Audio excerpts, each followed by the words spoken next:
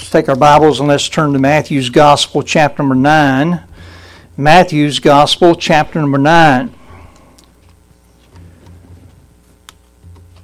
Matthew chapter number 9, and we're going to be in verses 36 through 38 this morning. As we look at the life and ministry of Jesus in the Bible, we can clearly see that our Lord Jesus Christ was one who was full of compassion. Doesn't take long for us to see that. His very purpose in coming proves his compassion.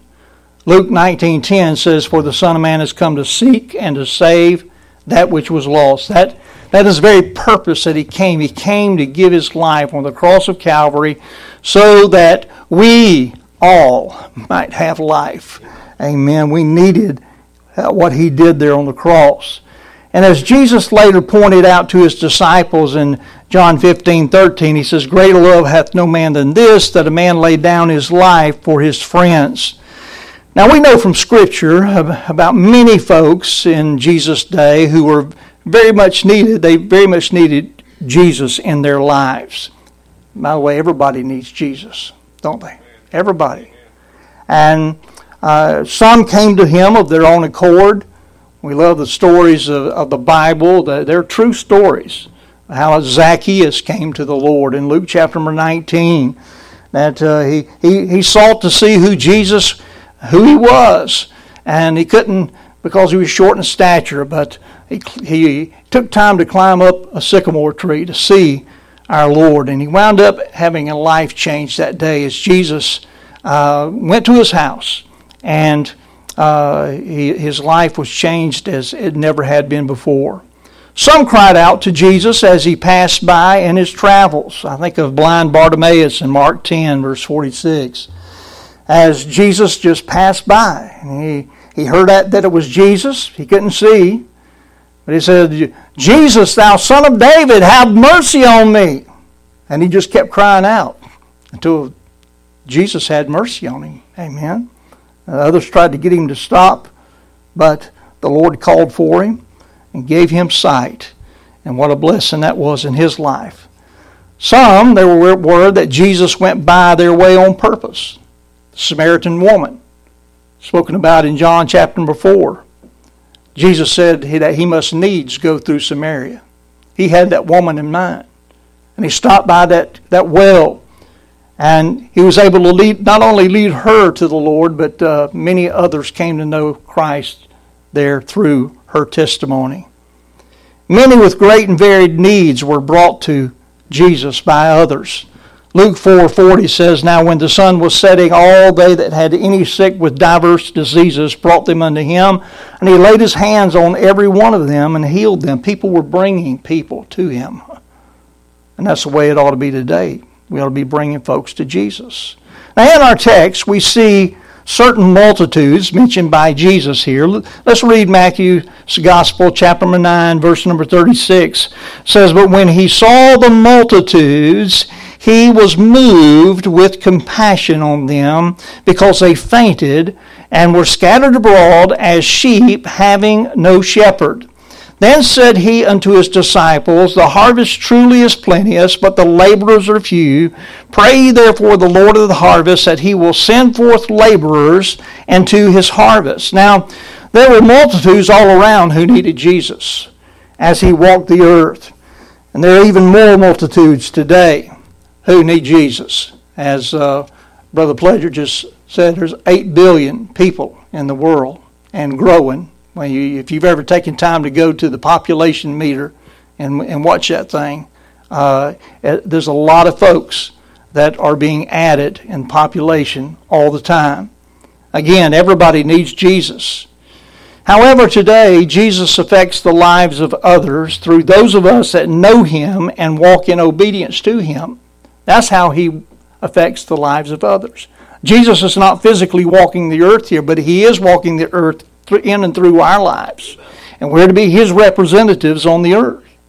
The Apostle John in 1 John 4:17 said, "Herein is love made perfect, that we may have boldness in the day of judgment, because as he is," speaking of Jesus, "as he is, so are we in this world." Think about it. We're to have his mind, Amen. A mind of humility, not seeking our own, but just seeking what is what He has. Then we are to do His work, the work that He desires for us to do. He left us with a great commission.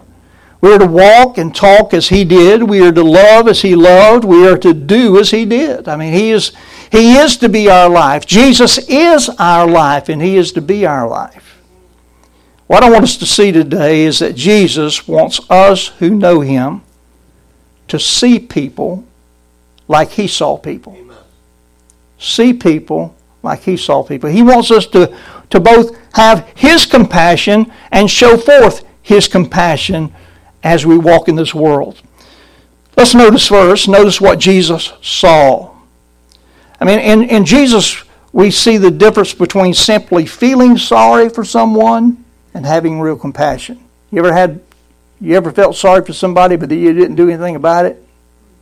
Can't really say you had compassion, can you? Jesus saw the despair of the multitudes. Look at verse 36. But when He saw the multitudes, He was moved with compassion on them because they fainted. Now, I don't know if you've ever fainted or seen somebody who has fainted, but when a person faints, they're at a loss to help themselves. They need somebody to help them. And when it says here that these multitudes fainted, I believe Jesus is talking about them fainting more than just physical exhaustion. That's not what He's speaking of. He's speaking of them fainting emotionally and spiritually as well. These folks weren't handling what this life had thrown them in a very good manner. That primarily stems from man's greatest need. Our greatest need, we all have needs this morning. Everybody in the world has needs, but man's greatest need is a spiritual need. Mankind needs Jesus in their life. But the effects of sin, think about it, had rendered these multitudes, sin had rendered them helpless and in despair. The power of sin was wreaking havoc in their lives. Is that not what we see happening in our world today? Sin is wreaking havoc in people's lives, and it's manifested in the evil that we see that comes forth out of folks' lives. In Matthew chapter number 8, just one chapter earlier, it says that when Jesus came down from giving the Sermon on the Mount, that there were great multitudes who followed Him. Now, immediately we find Jesus involved with people who were battling the effects of living in a sin-cursed world. In fact, as you read through the Gospels, you see Jesus dealing with them one-on-one. In Matthew 8, verses 2 through 4, Jesus healed a leper. Let me think about a leper. Leprosy was an incurable disease. If anybody had any hope of getting cured from leprosy, God was going to have to do it. Jesus is God. Jesus healed a leper. Then there was a centurion who came to Jesus, asking for his servant to be healed of the palsy, and he described his servant as being grievously tormented. This centurion, probably a Gentile, it means he was more likely a Gentile, concerned about his servant. And Jesus healed his servant. Matthew 8, verses 14 and 15, Peter's mother-in-law was sick of a fever, and Jesus healed her. In Matthew 8:16, it says they brought unto him many that were possessed with devils, and he cast out the spirits with his word and healed all that were sick. Jesus is busy. Matthew 8:28, Jesus cast the devils out of two men and sent the devils into a herd of swine that drowned as a result. And because of that, Jesus was asked to leave the area, because people in the swine business thought their swine was more important than people. Think about it. Matthew 9, verses 1 through 8, Jesus healed a man who was sick of the palsy, who was brought to him by 4 other men. They were concerned about their friend, and they took time to carry that one that was sick of the palsy, and Jesus healed him. In Matthew 9, verse 10, Jesus ate with many publicans and sinners. I want you to think like this. The publicans and sinners of that day were outcasts. They were the very dregs of society. Nobody wanted anything to do with them. And the Pharisees gave Jesus a hard time for having something to do with them. But Jesus had compassion on them because he loved them and he wanted to help them. Matthew 9, verse 20, a woman who was diseased with the issue of blood sought out Jesus. She heard Jesus was coming, and she just saw that and said, if I can just touch the hem of his garment, if I can just touch the hem of his garment, I can be whole. And she did. And then in Matthew 9, verse 23 through 25, we find that Jesus raised up Jairus' dead daughter. Well, listen, you talk about hopeless. When somebody's dead, you got to have God, right? And, of course, Jesus, he's the resurrection and the life. He's God in the flesh. No problem for him to raise up Jairus his daughter from the dead, Jairus' daughter from the dead. Matthew 9, verse 27 through 31, Jesus gave sight to two blind men who cried out to him. Matthew 9, verse 32 and 33, Jesus healed a dumb man who was possessed with the devil. What do we see here? Jesus is busy. In just 2 chapters' time, all of that happened within 2 chapters. I mean, you look at it and you wonder, when did he take time to take a break? Look at verse number 35 of our text here. Matthew 9, verse 35. And Jesus went about all the cities and villages, teaching in their synagogues, and preaching the gospel of the kingdom, and healing every sickness and every disease among the people. But when he saw the multitudes, he was moved with compassion on them, because they fainted and were scattered abroad as sheep having no shepherd. Listen, Jesus was moved with compassion by the despair and helplessness of the multitudes in his day. Listen, if we see the multitudes in our day like Jesus did in his day, we should be moved with compassion by the despair and helplessness that we see that's caused by the power of sin wreaking havoc in people's lives. You know it's true. You see them as well as I do. I remember a news story. This was some years ago, about a cow in Iowa. It got stuck in a silo, and I don't know how that happened. A cow got stuck in a silo. But all the farmers around that small town came to the silo to try to help rescue the cow. And after great effort and great expense, they finally did. And I thought about how amazing it was that so many people could be concerned about a cow. Can you imagine if every believer had the same concern for the many folks who need forgiveness of their sin? Wow. Jesus saw the despair of the multitudes. Secondly, we see Jesus saw the dispersion of the multitudes there in verse 36. But when he saw the multitudes, he was moved with compassion on them because they fainted, were scattered abroad. Scattered abroad. The phrase scattered abroad means to be flung, to be hurled, or be dispersed. In every place in this world there are multitudes who are scattered abroad without hope and without help because they are without Christ. Jesus knew that the folks he saw would never come to God unless they had the help of someone in the same way that a lost sheep has the help of a caring shepherd. And Jesus is a shepherd, isn't he? He's the great shepherd. He's the good shepherd and the great shepherd. And he cares. He cares. A third thing is that Jesus saw the destiny of the multitudes. Luke 19, verse 41 says that when he was come near, he beheld the city, talking about the city of Jerusalem, and wept over it. Think about Jesus looking at the city of Jerusalem, which, by the way, one day he's going to rule from. But he wept over it at the time. And Hebrews 13:8 tells us that Jesus Christ is the same yesterday, today, and forever. Christ is the same Savior that he is, that he was there as he wept over Jerusalem.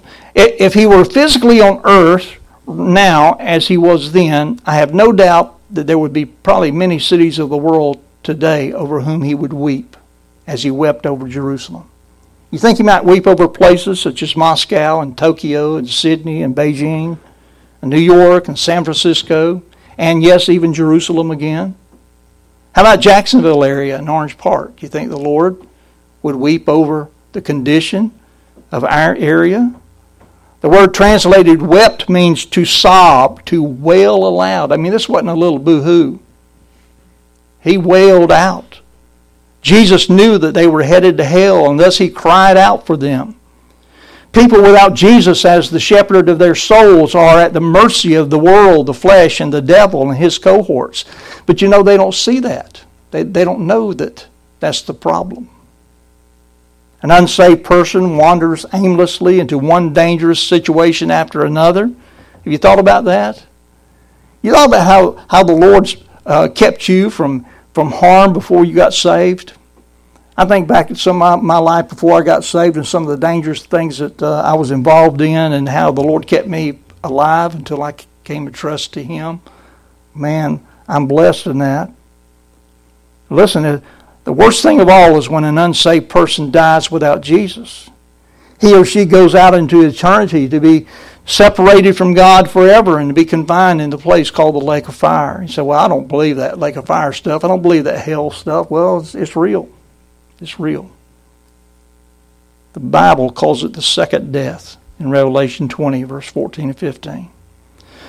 So Jesus saw the despair of the multitudes, the dispersion of the multitudes, and the destiny of the multitudes. Secondly, I want us to see what Jesus said. Notice what Jesus said in verse 37. Then saith he unto his disciples, the harvest truly is plenteous, but the laborers are few. Jesus talked about a plentiful harvest. The harvest truly is plenteous. Jesus saw a harvest ripe and ready to be reaped. Jesus reached people wherever he went and as he went. And even though he wasn't able to reach all of them, he reached those that he could. In John 4:35, Jesus is quoted as saying, Say not ye, there are yet 4 months, then cometh harvest. Behold, I say unto you, lift up your eyes and look on the fields, for they are white already to harvest. Before we moved here to Orange Park, we ministered up in a church in Parker City, Indiana, for 8.5 years. And up in Indiana, you've got a lot of farming going on. And during October especially, you would see the harvesters out in the field. And they would be working sometimes all night long. The reason they were working the way that they were working was because there was a limited time to get the harvest out of the field, to keep it from ruining. I was always amazed at how they kept that going. Now, let's read verse 35 again. Jesus went about all the cities and villages, teaching in their synagogues, preaching gospel of the kingdom, healing every sickness and every disease among the people. According to Josephus, the Jewish historian, he wrote about a generation after Jesus walked the earth. But he said that there were 204 cities and villages in Galilee alone. Think about that. Each with no fewer than 15,000 people in them. A conservative estimate points to a very large population, possibly as many as 3 million. And that doesn't approach the billions that we have in the world today, do we? But it was still a large population for that day. If Jesus were to speak in 2 towns or villages a day, it would still have taken him about 4 months to canvass all the towns and villages of Galilee, but he did it. He went about all the cities and villages. There's a well-known evangelist of our day who said these words, and I'm going to quote. He said, the evangelistic harvest is always urgent. The destiny of men and of nations is always being decided. Every generation is strategic. We are not responsible for the past generation, and we cannot bear the full responsibility for the next one, but we do have our generation. God will hold us responsible as to how well we fulfill our responsibilities to this age and how we take advantage of our opportunities. Unquote. Now, there are more people who are living today than have ever lived before, and it's just getting worse. There are more people who need Christ today than have ever needed Him before. Jesus talked about a plentiful harvest. Jesus talked about personal workers. He says, but the laborers are few. The Lord is looking for some spiritual soldiers. Amen. We know the Marines are looking for the few, the proud. The Army is looking for those who are willing to be all they can be. We know the Navy is looking for those who want not just a job, but an adventure. And the Air Force is looking for those who want to aim high. Everybody's looking for somebody. But Jesus is looking for folks that would just be willing to do their part. The Lord is looking for those who are willing to give their all, willing to help in the harvest of the lost, willing to labor among those that need to be reached. What is needed for the harvest? Workers. It takes workers. Every believer needs to do something for the harvest. Personal workers are needed in countries all over the world. We heard from Brother Tim about trying to mobilize nationals in these countries to reach their own country. That's a great idea, isn't it? It really is. It takes a lot of laborers. Personal workers are needed not only all over the world, but they're needed here in the United States as well. They're needed in Florida. They're needed in Clay County and all the surrounding counties. Personal workers are needed in your neighborhood, in my neighborhood. Amen? We need to do our part. Jesus talked about a plentiful harvest, talked about personal workers, but he also talked about purposeful praying. There in verse 38, he says, pray ye therefore the Lord of the harvest that he will send forth laborers into his harvest. Notice this is not praying in generalities. This is praying especially for laborers to go into the harvest. I know one of the things that Brother Tim craves is our prayers as he goes his way. Nothing's going to be accomplished without prayer. It's just not. We have to look to the Lord of the harvest. What happens when we get to praying the type of praying that we ought to do for the souls of men? Well, I can tell you one thing that happens. First of all, conviction happens. How can you pray for the Lord to send others to do what we have all been called to do without there being some Holy Spirit conviction in our own hearts? Not only does conviction happen, but compassion happens.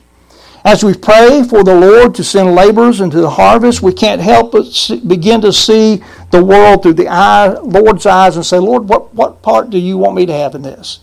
You know, it may be through going, it may be through giving. Also, contribution happens. Jeremiah said, my eye affecteth my heart. Compassion causes us to contribute of our time, our talents, and our treasure.